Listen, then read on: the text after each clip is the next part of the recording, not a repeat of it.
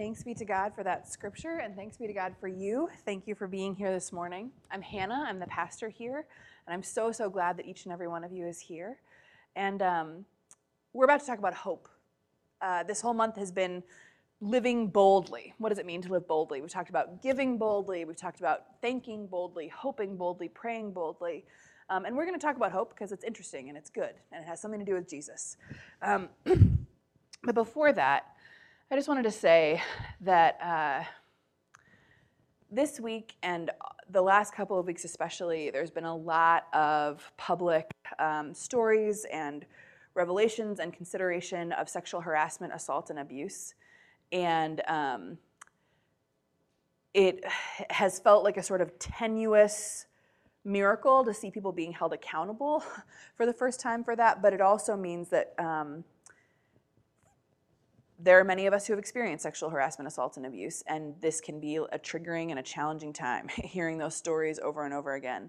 And I just want to say that if that's you, there's nothing that you or anyone could have done to prevent sexual violence from happening to you. It is never the fault of the person to whom it happens. If you are not in a place to share what has happened to you, that is fine. Continue to survive. Be who you are. If you want to share, we want to be a place that is safe for you to share. We will believe you. We will support you. We know. And this is something that is true of the church and something that we need to say as the church because so many people have experienced their sexual harassment or abuse within the church. So I think it's really important to say that, but also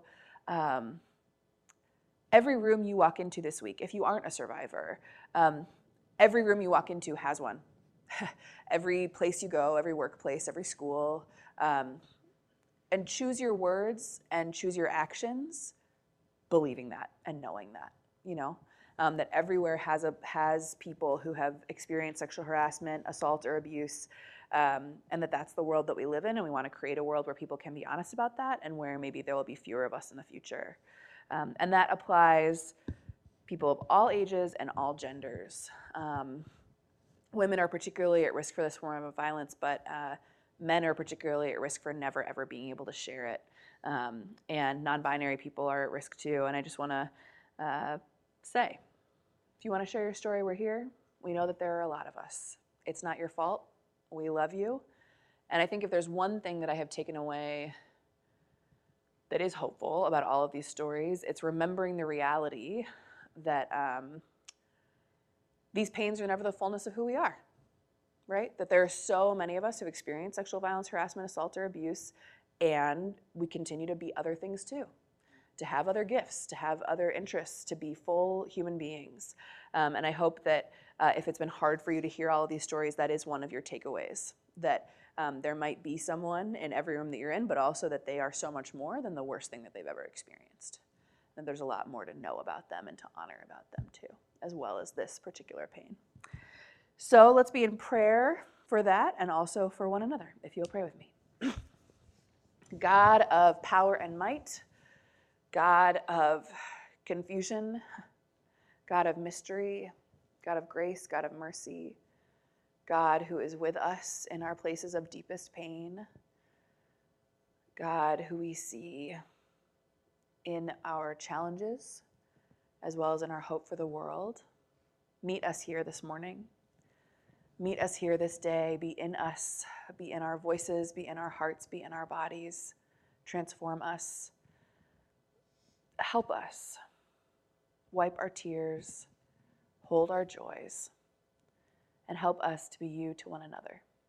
In Jesus' name we pray. Amen. There's a reason that this story, the story of a man who was blind and is healed by Jesus, takes place in Jericho. So some of you probably know what Jericho is from a song you may have sung when you were a child. If you went to Sunday school, Joshua fought the battle of. But Jericho is famous because the Israelites in the book of Joshua go to Jericho to take it over. And the way that they take over Jericho, which has as many ancient cities did, walls around it, bricks surrounding it, gates between it and the world of protection. They march around that city. They march around that city with words and with instruments, and they shout aloud. They make a great noise and a loud noise and an extraordinary noise, and it is that noise that takes the walls down. It is that shouting that takes the walls down. And one of the first lessons that we learn about hope from this story, about faith from this story, is that what hope is most, in most of our lives, in most of the times, is persistence, is just keeping at it.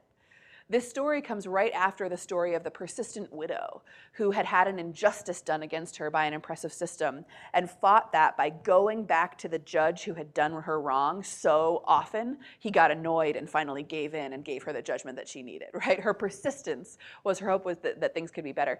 And I see in this man too, he wants something from Jesus. He wants a contact with Jesus. He wants to know the Son of David. He wants some sort of relationships, it turns out a request. And the first time that he asks, "Son of David, have mercy on me," the people around him try to shut him up, right? Like, the motivation is unclear, but I would guess that for at least some of them, it was like, "Oh, you're embarrassing us," right? "Stop being so loud. Stop being so annoying. Stop yelling at him. He's here to march, not to talk to you. He's too fancy." Or for some of them, it might be people with disabilities, people who were physically out of the average were marginalized in this time as they are in our time as well. And maybe they thought that he didn't have a right to ask for Jesus' personal attention. You know, maybe some of them wanted Jesus' personal attention for their own, and they thought that this was a scarcity model, and any attention that this guy got, they wouldn't get. Who knows why they're yelling at him, but they are telling him to shut up, right? They're telling him to be quiet. And I love what it says in the scripture is not just that he continues to call on Jesus, but that he, specifically after being told to shut up, shouts even more loudly. He chooses, right? I'm going to elevate my volume. No, you lose. I'm going to shout even more loudly. I want Jesus. You're telling me not to? Tough luck. I'm shouting even more loudly. I have hope. I have persistence. I want this guy. That's one of the first things I learned about hope. The second one is, and I think this is really important, the way in which Jesus asks the man what he wants. Does not assume, asks the man what he wants. There's an old story that the different blind men from the 4 different versions of this story in the Gospels are the beginning of denominationalism.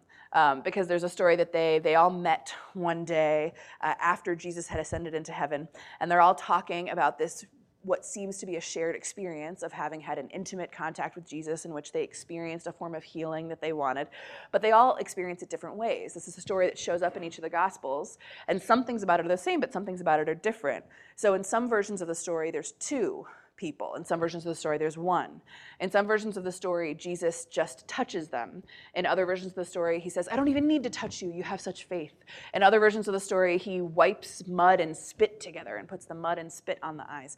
And so there's this story that all the men are together, and at first they're like, "Oh yeah, isn't it amazing? Like, wasn't Jesus awesome? Wasn't that experience incredible?" And then one of them is like, "Well, yeah, but you need mud to really be close to Jesus, right? You need mud to heal." And one of them's like, "No, that's the opposite. If you touch, that's a sign of lack of faith. What you need is faith to heal." And they all go off and start their own communities and, do exactly what humans do, which is always pay attention to the least useful part of the story and make it the biggest deal in the world.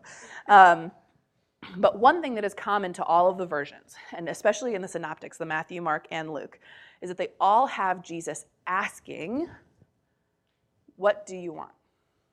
And this is really important for those of us who are Christians who live with disabilities, or more importantly, who live with what society has made to be disabilities, right? Because all of us vary in our physical bodies, in our mental capacities. There's a lot of human variation. And society is set up for some of our variation to live pretty easily.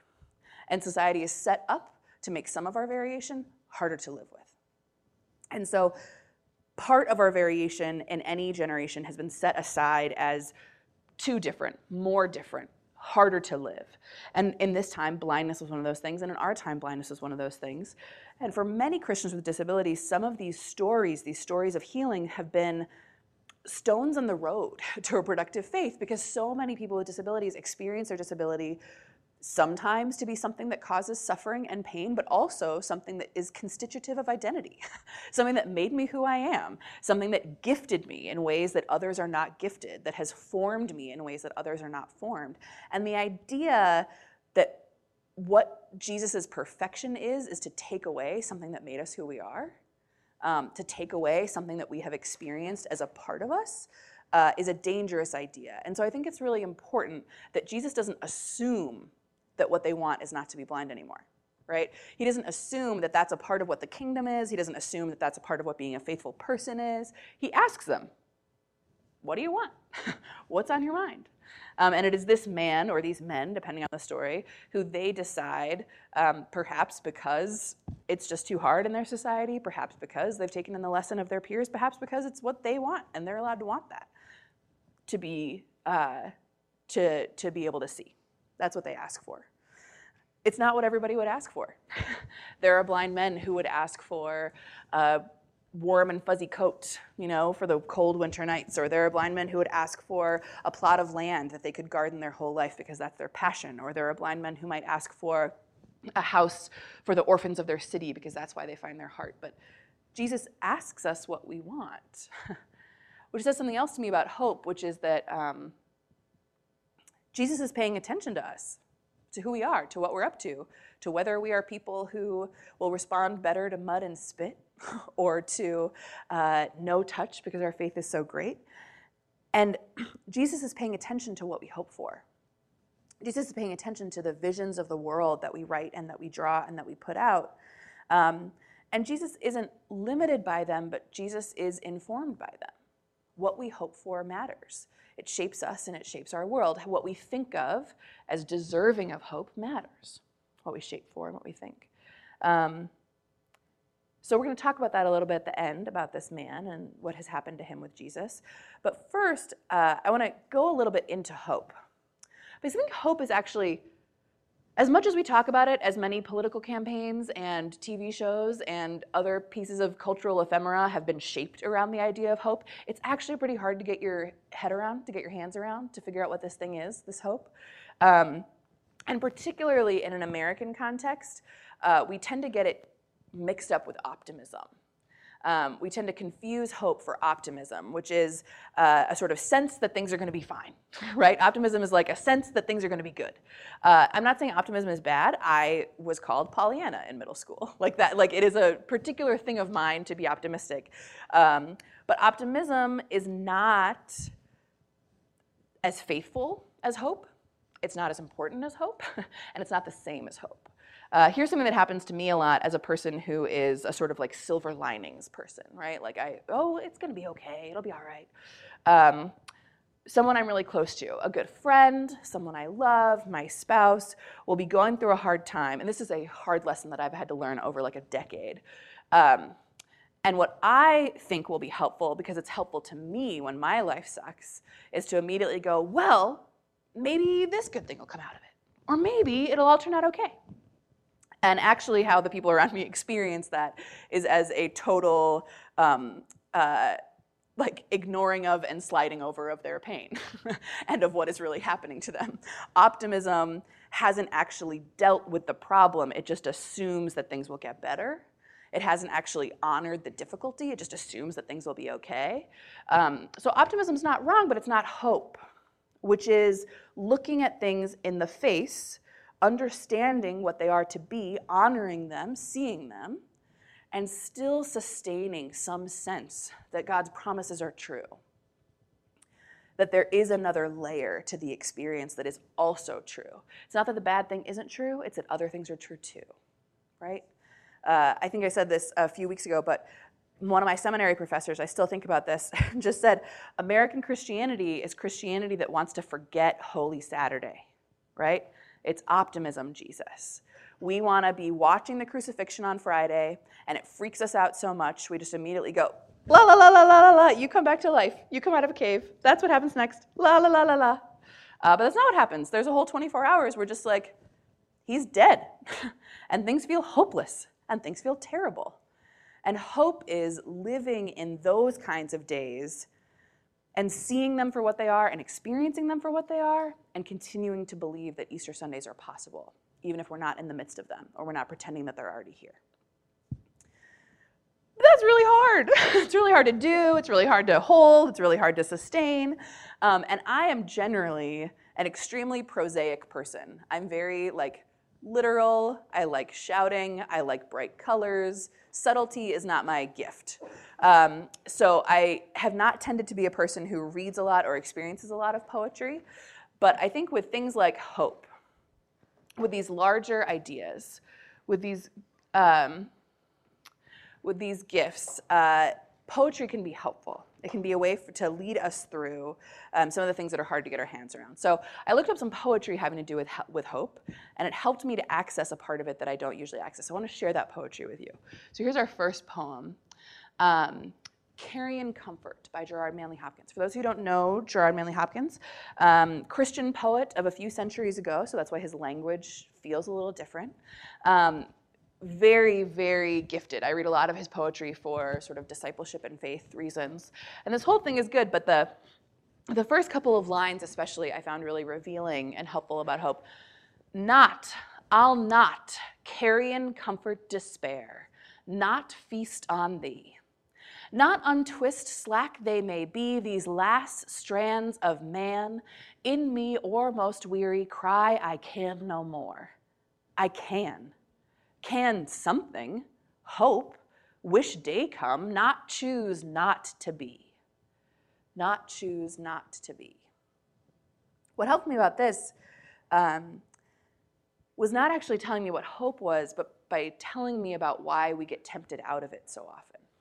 This to me is a poem about why despair is attractive. Why despair is something that sometimes feels like a direction we want to go instead of a direction we want to avoid. That there is some comfort to be found in saying, I give up. It all sucks. It's all over.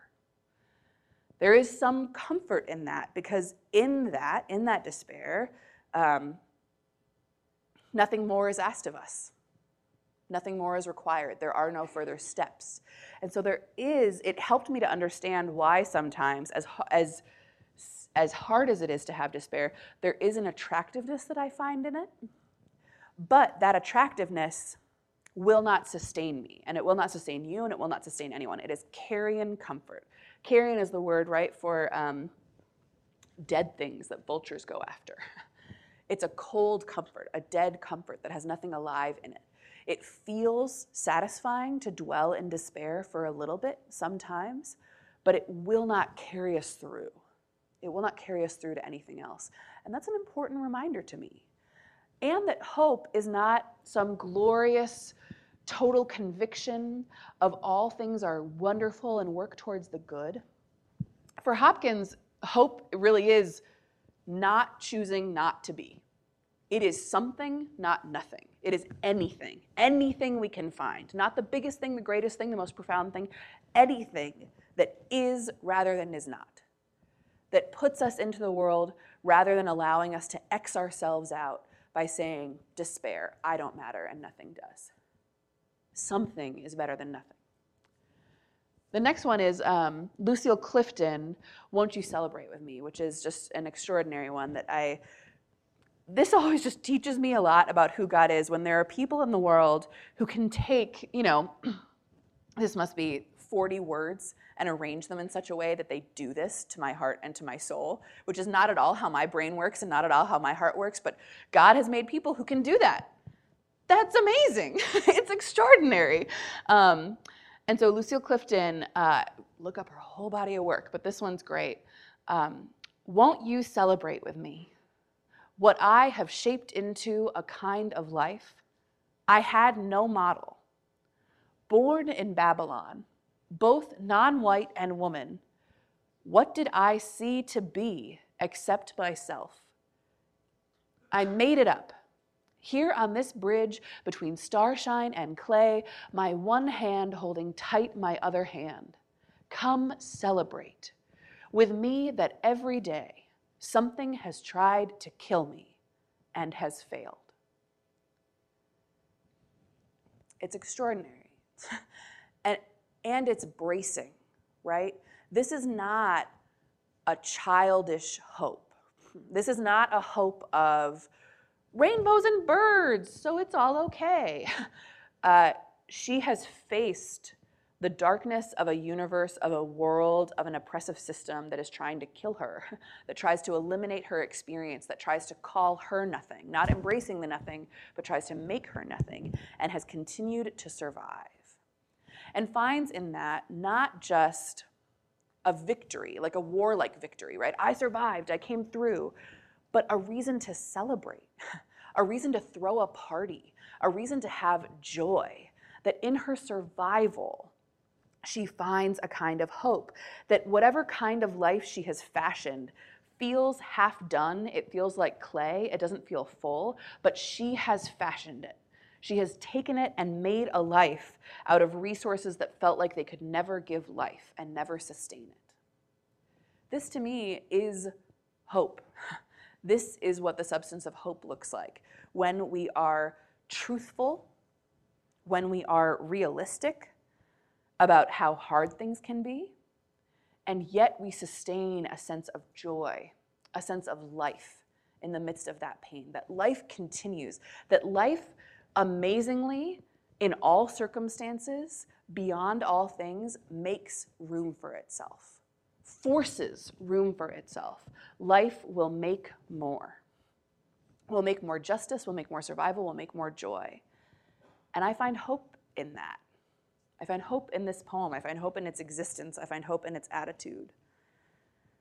And I find challenge as well. But if I didn't find the challenge, it wouldn't be hope. It would just be a nice day. So the next one. Hope is the thing with feathers. This one I sort of felt like I had to put up there because everyone had heard it in school, and so I wanted you to. So hope is the thing with feathers that perches in the soul and sings the tune without words and never stops at all. It's a beautiful image that has stuck in a lot of our heads, but what I think is really interesting about this one is the end. I've heard it in the chillest land and on the strangest. Chillest land had quite a different evocation then than it does now. It's not like the land of bros, right? I've heard it in the chillest land and on the strangest sea, yet never in extremity it asked a crumb of me.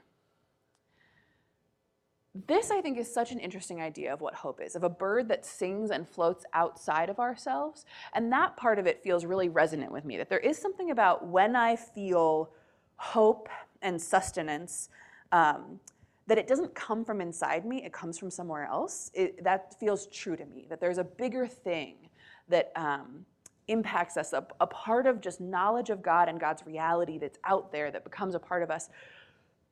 But it has not been true, at least to my experience, and maybe because I'm not good enough at hope yet.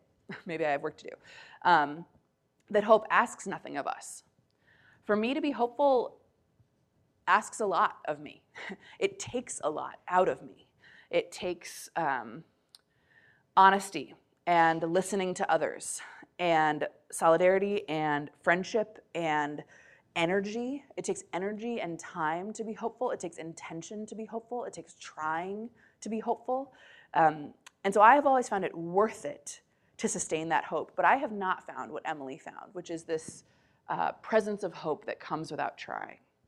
Maybe I will if I try hard enough, if I make a habit out of it. Maybe it will one day become like this, a bird that sings the song of my soul without my having to teach it the words. I don't know. So next one. St. Francis and the Sow. This one I would commend to you. So it's St. Francis who loved the animals, right? St. Francis. What's beautiful about this one is that it is convicted that what it means to be hopeful is to be hopeful about who God created us to be in the essence of ourselves, not to become something else. So it talks about St. Francis touching a sow, a mother pig with piglets suckling, and by touching the sow, not teaching the sow to become something that can fly, not teaching the sow to become a perfect saint, but teaching the sow to become the most sow that it can be, to feel all of its sowness. And I think that's what we're being invited to too, is not to become something different, but become the most of what God has created us to be. But there are gifts in us. And the beginning of it goes, the bud stands for all things, even for those things that don't flower. For everything flowers from within of self-blessing, though sometimes it is necessary to reteach a thing its loveliness. And I think this is a truth we have to remember, that all of us are buds, that the world is a bud. That doesn't mean that flowers aren't real. It means that there is something more waiting to be grown out of us. There's a reason that Jesus, almost any time he talks about the kingdom of God, the kingdom of heaven, uses metaphors, because it's so hard to describe literally. Jesus talks about the kingdom of God is like yeast. The kingdom of God is like a mustard seed. These are all things that start small with lots of potential, but grow much greater later, and that process takes time. You don't wake up one day and go from an acorn to an oak. You are grown. And I think it also teaches us a part of what our job is to one another, that we are to reteach one another our loveliness. Who this week have you taught about how lovely they are? Who this week have you reminded of how extraordinary you find them to be? Of the beauty that is them, that has been them, that will be them? Of all of the themness that is a gift to you because they can do things and are things that are different from you, and that is a gift from God, and you want to touch them and hold them and reteach them their loveliness. We are buds, but so is the world. It's incomplete. And to say that we see honestly the things that are going wrong and yet sustain a vision for the future is not to say that this thing is going to end and then a new thing's going to come that's good. It's going to say there are things now that are beautiful and extraordinary, and they have yet to bloom. And we choose to believe. We choose to believe that blooming is possible. Now, this is the last one. A Map to the Next World by Joy Harjo for Desiree Kiera Chi. And this is super, super long. So if you like it, definitely look it up. But we're not going to read it all right now. But the vision is one that I find really helpful when I think about the role of the kingdom in our lives and the role of hope in our lives, which is, in the last days of the fourth world, I wished to make a map for those who would climb through the hole in the sky. My only tools were the desires of humans as they emerged from the killing fields, from the bedrooms and the kitchens. For the soul is a wanderer with many hands and feet. The map must be of sand and can't be read by ordinary light. It must carry fire to the next tribal town for renewal of spirit. In the legend are instructions on the language of the land, how it was we forgot to acknowledge the gift, as if we were not in it or of it. That how she thinks of the world ending and moving to the next world is not this distinct moment of cleavage, of separation, but of a movement towards something greater that is formed by, that is made of the stuff of now. The stuff of now that is good that we experience every day, the stuff of now that is good that we have forgotten long ago, the land and the sand and the sun and the sea and one another, that there is a map to the next world. There is a map to God's kingdom written on our hearts and on our souls and in our bodies. And we have to help each other remember it. And that's what hope is. Hope is neither casually assuming that things are going to be okay in the face of a world that is full of oppression and destruction and pain and suffering, nor is it placing all of our hope far in the future and saying, this place is depraved and awful, but one day, a better thing will come. It is saying there is pain and there is suffering and destruction, and there are also the seeds and the buds of something extraordinary, and they are a part of us. They are part of us here and now. God has made good things here and now. God has given us a map to a greater world here and now. We can be a part of that mustard and that yeast here and now. And we can trust what hope is believing that those things will bloom, that the petals will come, that there is a sustaining vision and joy of the world that we can hold on to as a rope when everything else feels like it's falling apart. It's real hope. That brings me out of poetry and into art. This visual might not move you as much as it moves me, but I just love this. I think about it all the time whenever I think about what I'm trying to, like what discipleship is for me, basically, for me personally and as a community, is that you look at the egg and you paint the bird, right? You see what is, you see that it is not yet, and you trust that some of it is already true. That both things are true at the same time. That we are eggs and we are birds, that we are the baby version and we are the whole enchilada already, and that doesn't make a lot of sense, but that God is doing it. And that in everything we see, there is the potential for so much more and the potential for greater. And that's where, as much as I learn a lot from this story of Jesus and this man, about healing, about identity, about consent, about the fact that Jesus asks him about persistence because he keeps on yelling, and I want to be a person who yells out hope too, who yells out hope for myself and hope for the world, and who continues to act and put my body on the line and put my soul on the line for the things that I hope for. It also teaches me how small so many of us have gotten in our expectation of what Jesus can do. How small we have gotten.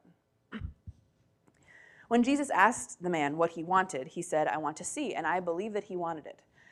And I believe that if I was asked the same thing, I would say something similar, right? I want to live in a house and not rent anymore, I would say. Or I want to not have to worry about my kids' future and know that they're going to be okay. Or those are the first things I would think of if Jesus showed up. I would think of those things too.